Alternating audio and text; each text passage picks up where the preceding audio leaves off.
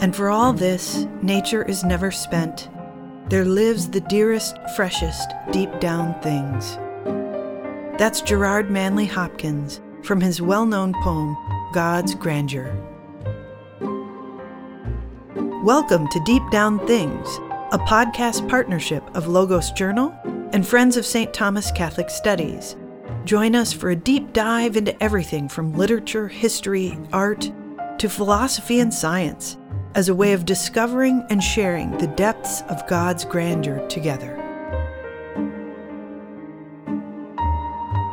Welcome to Deep Down Things. I'm Dave Deville. I'm a professor of Catholic Studies at the University of St. Thomas in Minnesota and also the editor of Logos, a journal of Catholic thought and culture. I'm here as always with my co-host, award-winning singer, speaker, writer, I think I've said dancer in the past. She does many things, but it's Liz Kelly. Liz, how you doing? Good. Great to be here, my friend. Great to be here with you, and it's great to have on the line with us Helena Tomko of Villanova University. She has written a couple of pieces for us in Logos, one on interwar German writers, but we're talking with her today about an article she did in our Reconsiderations feature, where she introduced some poetry and prose of Gertrud von Lefort. Helena, how are you? I'm very well. Thank you so much for having me. It is great to have you. And could you say a little bit about your background and about your work? Yes, absolutely. So I am a Germanist, and I was trained in the United Kingdom and did all my studies there, and actually did my doctorate at Oxford on Gertrud von Lefort.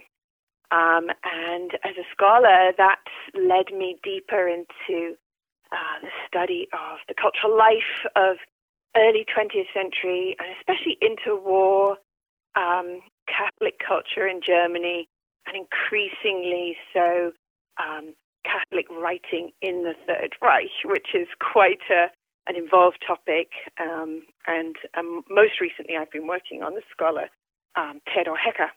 And the other half of my scholarly work is on Catholic fiction more broadly.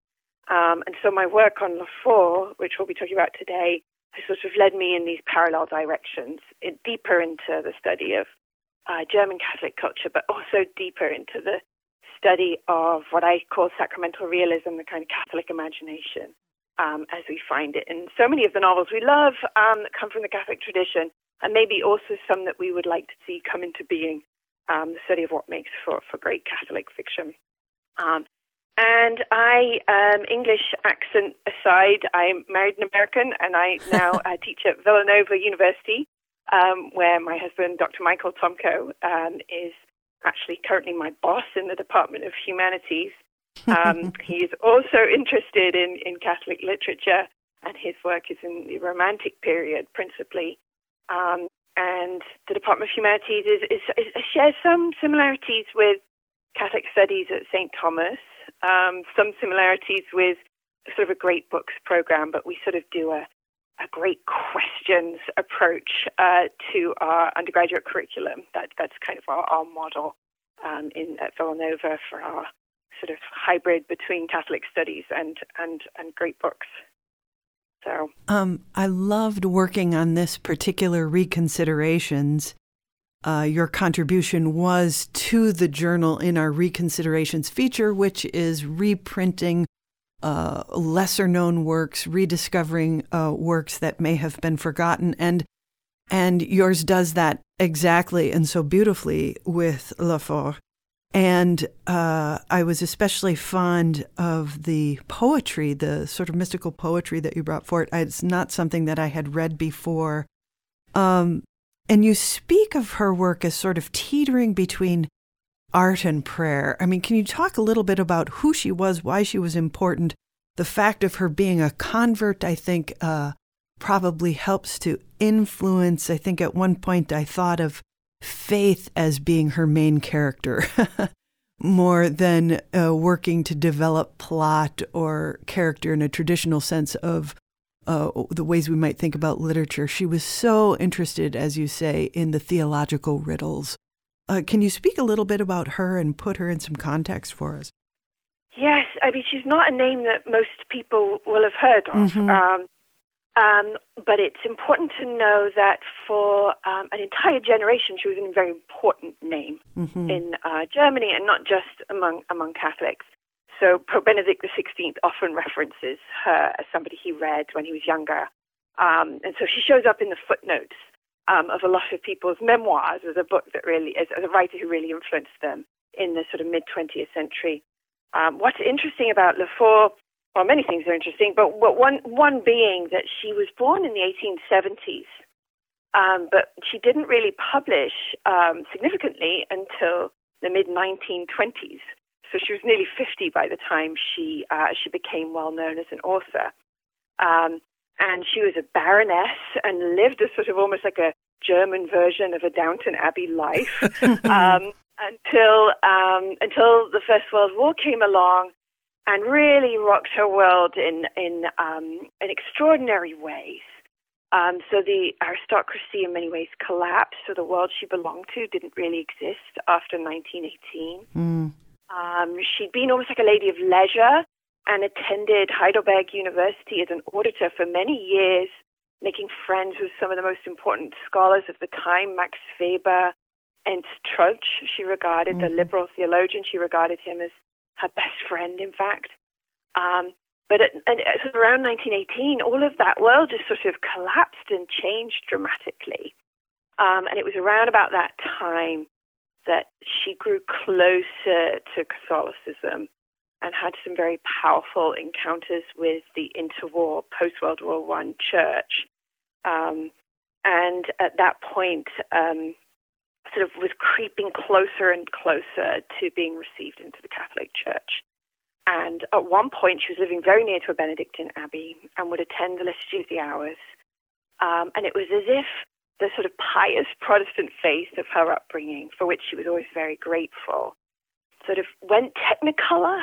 It was like as if she sort of discovered the fullness of faith, the faith of her childhood, sort of going like four-dimensional in the Catholic Church at a time where she was bereft of family and income. Her brother had been involved in a nationalist uprising and was not on the right side of history. So much was going wrong, and then at the same time she encountered the church in this powerful way.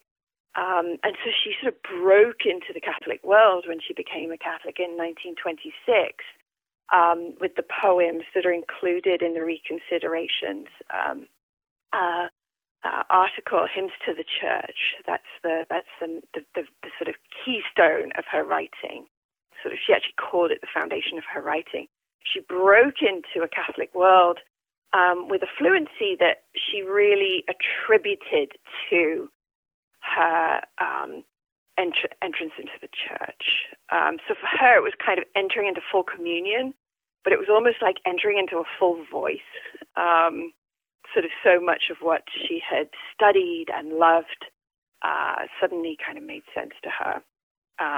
Muriel Spark, who's a very different Catholic novelist from several decades later, she described her own conversion as being the sort of putting to an end of like teeming voices in her head. Yes. And sort of finding a kind of confidence in faith and a clarity of thought that just gave her writing wings and just allowed her to be herself in her writing. And I think that describes very much what happened with Lefort. Let's just, shall I read a few lines? I think we Absolutely. should hear a little bit from her from the prayer of the church. Your prayers are bolder than all the mountains of thought. You build them like bridges over shoreless waters. You fly them like eagles to measureless heights. You send them out as ships into unknown seas, like great frigates into a wilderness of fog. The world shudders at your folded hands and trembles at the ardor of your kneeling. You know, I could go on and on and on. Just a beautiful, magnificent way that she captures the beauty, the depth, the power of the prayer of the church. Yeah, no, it's really quite extraordinary. the poems are a lot like psalms, the way that they're written, and mostly psalms of praise.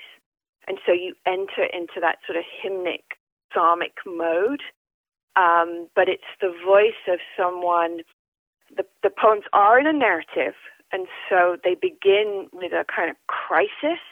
They begin with a soul that's turned in on herself, and then a slow sort of opening up into praise, and then this kind of outpouring of recognition of what or even who the church is, and the idea of the church in a way as being the true story of human history is I think something that is a through line in all of the poems. Yes, yes. That this penetrating insight into who the church is, what the church is a sort of sudden revelation of a kind of cosmic reality even. And Lefort was drawing in this on a moment, I think, in German thought when the likes of Romano Guardini was writing his very powerful, beautiful writings on the church and on the liturgy, and she was reading those. And this was the time of the liturgical movement really taking off in Germany, sort of the revival of Benedictine monasticism coming from Solesmes in France and sort of taking root in Germany and exciting Catholics between the wars who were sort of newly encountering their own faith.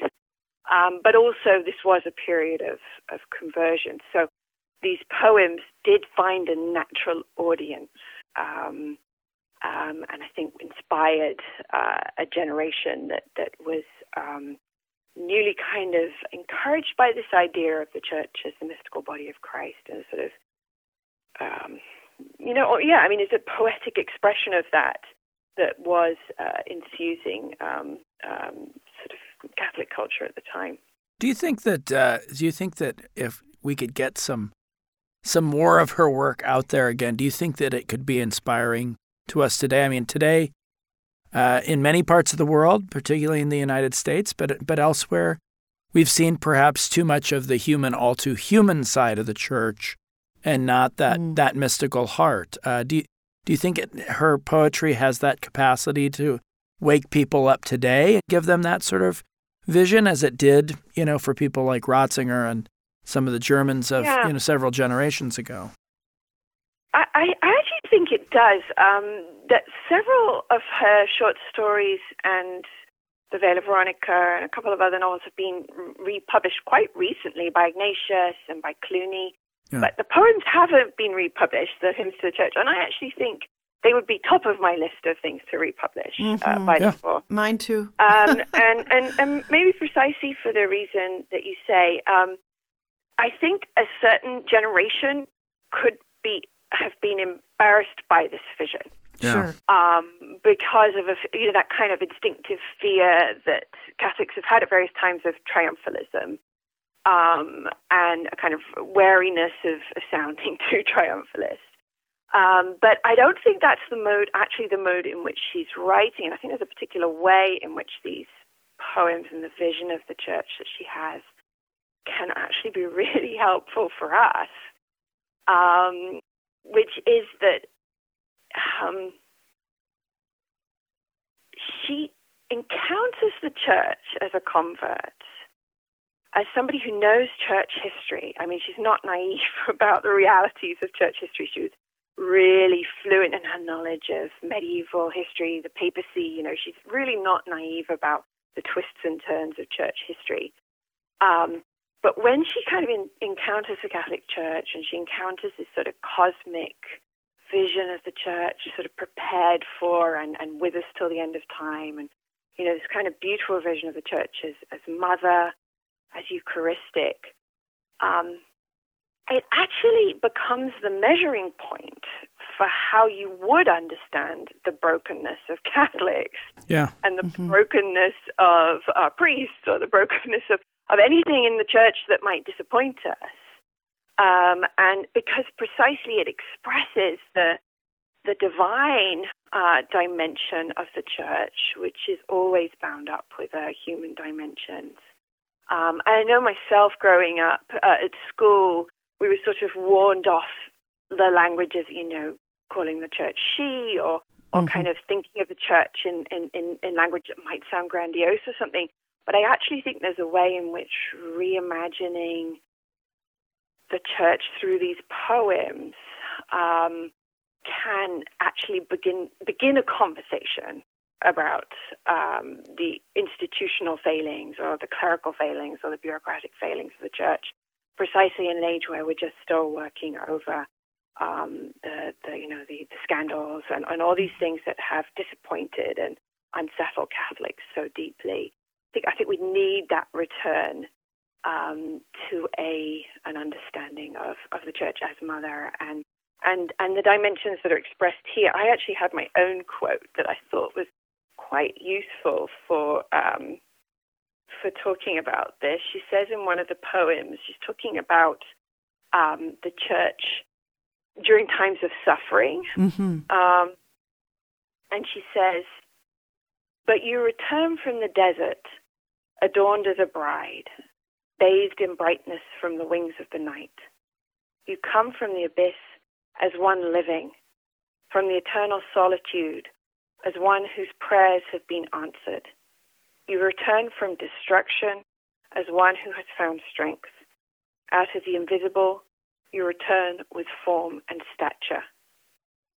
And I think that understanding of the sort of fortitude of the church and the willingness of the church to kind of do reparation for the sins of the faithful is one that she sort of gleans from history. And I think it could serve us well, now to sort of reanimate our own sense of this vision. I found it restorative. And curiously, the lines that you read were just a little bit further down in the same poem that I began. It's one of my favorites. But these were very helpful. And I think this is something I'd want to take with me into adoration and really pray with more than study, which I think is the idea. She wrote these as a prayer journal. So she didn't actually write them for publication. She called them a lyric journal. So in a way, I think that might even be how she wrote these, as contemplation. That makes sense. Have you ever read something about the Catholic faith or a topic by a great writer or theologian or philosopher, and you wish that you could personally ask them about something they'd said or how they got to their conclusion? We experience this at the Logos Journal Daily. And while we have the opportunity to learn more from that person, it's not a conversation that only a few people should be able to have. We think a lot of you would be interested in knowing and learning more. The Logos Journal and our St. Thomas Catholic Studies friends and supporters need your help to do this. It takes a good deal of effort to get this access and produce a podcast that is meaningful and helpful to you. We hope that you'll go to our podcast website, patreon.com/deepdownthings, to become a monthly subscriber. For as little as $5 a month, you can be a podcast patron, and in return, get access to some really great bonus content, like online access to the journal articles we discuss, and additional spiritual reflections and bonus episodes offered by Father Byron Hagan and Father Bryce Evans, great friends of Logos and priests in the Archdiocese of St. Paul and Minneapolis. And if you're a patron to the podcast, 1, you get the ability to comment on the podcast, and 2, you can interact directly with us, our guests, and other podcast contributors. Definitely check it out to receive access to some of the best Catholic intellects currently thinking about deep down things. That's www.patreon.com/deepdownthings. That's one word, no spaces, deep down things. You make a good defense of her. I mean, the title of your introduction to her work is Her Golden-Hearted Catholicism, and you take the term from Flannery O'Connor, who kind of had a pejorative sense to that this sort of explicit display, and yet you defend that. And I think it's a good point that you make, that her poetry, even if it might seem sentimental to some, really does depict the church coming out of the abyss and dealing with these problems. You make a similar point about the novel Veronica's Veil, from which you excerpted pieces for Logos. And I think you said something about how basically she's working out this question of faith in this novel in a way similar to Henri de Lubac's drama of atheist humanism. So there's a kind of depiction of reality and of evil and of the difficulties of faith, and so maybe it is explicit, but it comes out of a real experience and a real place. Yeah. So Flannery O'Connor is always my measure for things. Her book Mystery and Manners I find so helpful for understanding what Catholic fiction is, what it can be, and what the difficulties that authors will encounter as they write Catholic fiction. And I think O'Connor had this nose for authenticity, almost, and we might say. And one of the reasons for that is that she begins writing kind of in the 1940s, into the 1960s.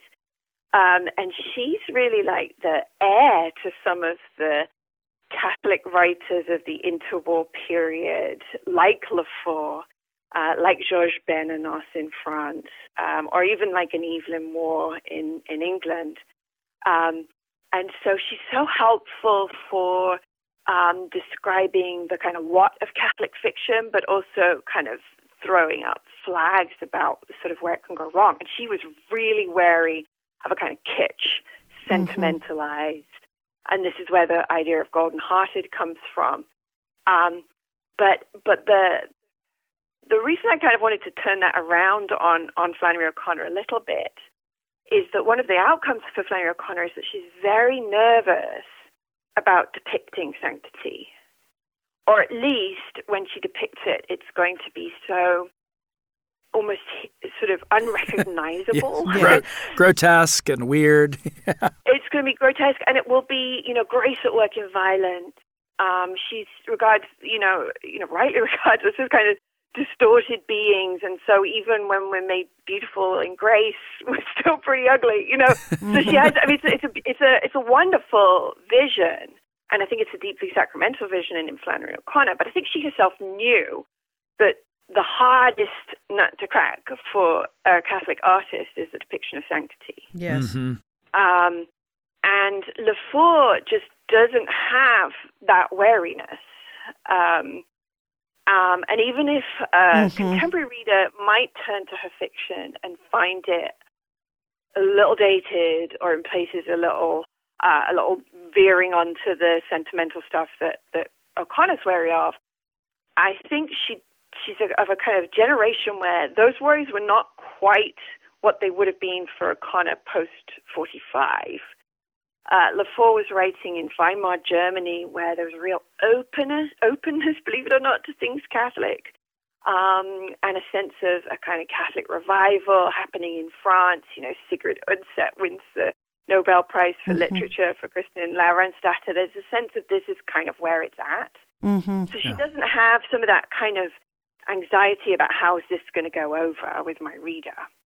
And so as a result, you have a kind of plain style, where she's quite happy to sort of invoke the spiritual and show, sort of try and show grace at work in ways that I think are maybe a bit of a challenge to our sort of, post-Christian Catholic imagination, if that makes sense. Our kind of the situation which we find ourselves now, where as a writer, you're going to always be very wary of how is this going to be received. So I do admire Lefort for that sort of guilelessness, or that unabashed attempt to show grace at work. And it's not naive and sentimental when it's at its best by any means. You mentioned the de Lubac drama of atheistic humanism. Lefort is very, very much aware of what she feared to be the kind of imminent collapse of a kind of religious sensibility writ large across modern culture. And so the Veil of the Veronica, which is the second text that was in the Reconsiderations piece, she crafts into each of the characters a different version of the volatility and the vulnerability of the human person to the collapse of faith and the collapse of metaphysics. And so each of the characters in that novel does represent a position. So they are a little more like types than they are full characters, but it's very beautifully done and very cleverly done. So you have a kind of Nietzschean type. You have a sort of Gertrud-like post-Christian Enlightenment figure who's the grandmother. And you have this little girl, Veronica, who is living in Rome with this cast of intellectually charged characters, and she's just super receptive to all of it. She's described as a little mirror who receives all of these influences, and in a way her whole person, her whole life is going to be determined by whether or not these forces kind of crack the mirror of who she is, or whether in a way she's able to receive something that she can then radiate. And so the novel is actually about sort of the rise of modern atheism and the role of faith sort of confronting the loss of hope and a kind of existential crisis that's sort of very characteristic of kind of interwar art and sort of the beginnings of what we would then call existentialism as the century moves on. And set in Rome, of all places. Yeah, I mean, in these days where we can't get on plane, days where we can't really travel so easily still, reading Veil of Veronica is a bit like a trip to Rome because you almost feel like you need some gelato to go with reading it because it's you literally wander through the different churches of Rome and through the different ancient sites of Rome. The Colosseum figures significantly, as does St. Peter's Basilica. The Lateran, all of them. Yes, I mean, it really animates Rome in the 1920s in a very memorable way. Of all the books that I've most enjoyed reading by Lefort, it was Veil of Veronica, principally for that blended conjuring of what it's like to encounter Rome in all its many, many dimensions. That's I think my favorite of Lefort's fictions. Flannery O'Connor had another sort of distinction between those who shout and those who whisper about the faith. And I was thinking about this. We seem to not be dealing with shouting or whispering. Maybe it's some third thing. How would you characterize this? I mean, maybe it is just golden-hearted singing or something like that. But how would you characterize this? I think what O'Connor was saying there was she was worried about readership. The context for that quote is about worrying about how am I going to communicate to people who are hostile to the way I see the world. Right. So she said, I'm going to have to shout for the hard of hearing and draw in sort of big ugly lines for those who can't see. I would actually say that Flannery O'Connor herself does the whole range from shouting to whispering, and I would actually pick guffawing for Flannery O'Connor. Guffawing. Guffawing is I'd say the lead thing that Flannery O'Connor does. But you're right. There's no way in which Lefort is a shouter. It's just not in her repertoire.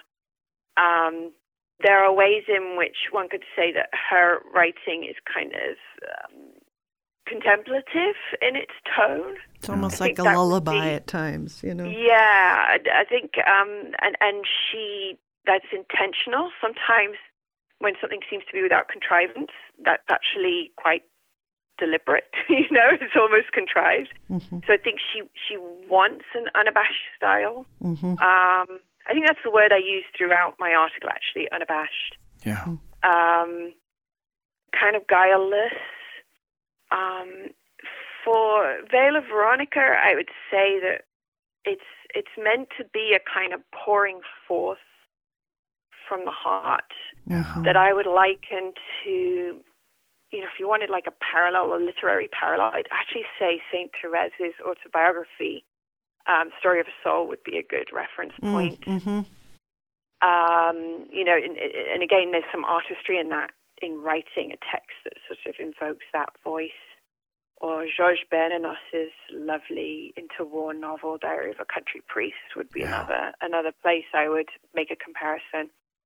So she's going for a plain style, and another element of her voice is she really does think that she's telling the hidden stories of history. Yeah.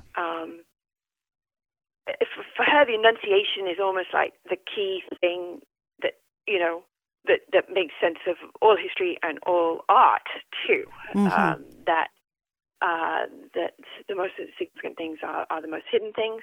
And so often her stories take on a sort of historical voice, almost like they were a chronicle. And it's as if she's trying to find a sort of other history. Yeah. Of the hidden spiritual realities that have moved through time and the stories that have been untold. So that's not true of Veil of Veronica, but many of her other fictions assume, they're historical fictions, and they assume this sort of, chronicle-like, oracular, historical voice. Yeah.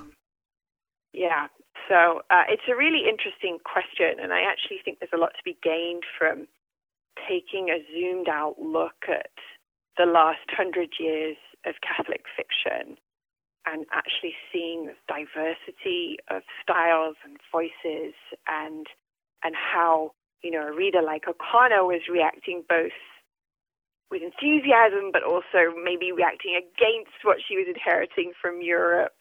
And how there's an incredible interplay between these authors of the last 100 years who have identified themselves as Catholic writers of fiction, and therefore are very aware of what one another has done. I think it's quite a helpful way to read this kind of literature. That's great. Where would you recommend people start? You said, Ignatius has republished some things. Is Song of the Scaffold? That's probably her most famous one, I would think. Or where would you tell people to start with Gertrud von Lefort? I think probably Song of the Scaffold is the best place to go. I have to admit the versions that are available are often like old school book versions, and they have like really bad study questions at the back, and they tend to have really cheesy cover images. And which aren't helpful. Whenever I teach Song at the Scaffold, which I do, and I've taught it at Villanova now for 15 years, I always use Edvard Munch's Scream as the sort of opening image. Right. And I think that sets the tone much better than pictures of nuns, which is what typically tends to be on the front of the book. Right. So the Song of the Scaffold is a fictional retelling, semi-fictional retelling. Well, I'll explain what I mean by that. It's a fictional retelling of the martyrdom of the real martyrdom of the 16 nuns of Compiègne who were executed at the end of the Reign of Terror during the French Revolution in 1794. That is a true story. They are blessed, and it's all very true. Lefort retold that historical account of the martyrdom of these Carmelite nuns, but added a character. And the character is actually a semi-autobiographical figure called Blanche, who is a little girl who has been racked with fear her entire life. She's been born into anxiety and into an anxious age. She's been born into France just on the brink of revolution, and then enters the monastery right before the storming of the Bastille. So she's born into revolutionary times. And it's almost as if in her person she kind of carries this shudder, this fear and trembling. Mm-hmm. And the way that I have typically taught this book is, well, first of all, Lefort uses the French Revolution as something of a historical analog to Germany in the early 1930s, where a lot of people are worried about, communism being on the march, but also the rise of National Socialism. And so those double fears, she sort of transplants that to the French Revolution. But she also is making a serious study of anxiety. And so many of us have experienced anxiety as a kind of existential force. And she asks a very difficult question, which in a sense could be boiled down to, is anxiety in some way a form of suffering that can be united to Christ's suffering on the cross? And what would it look like for that to happen? And she asks it through this character of Blanche.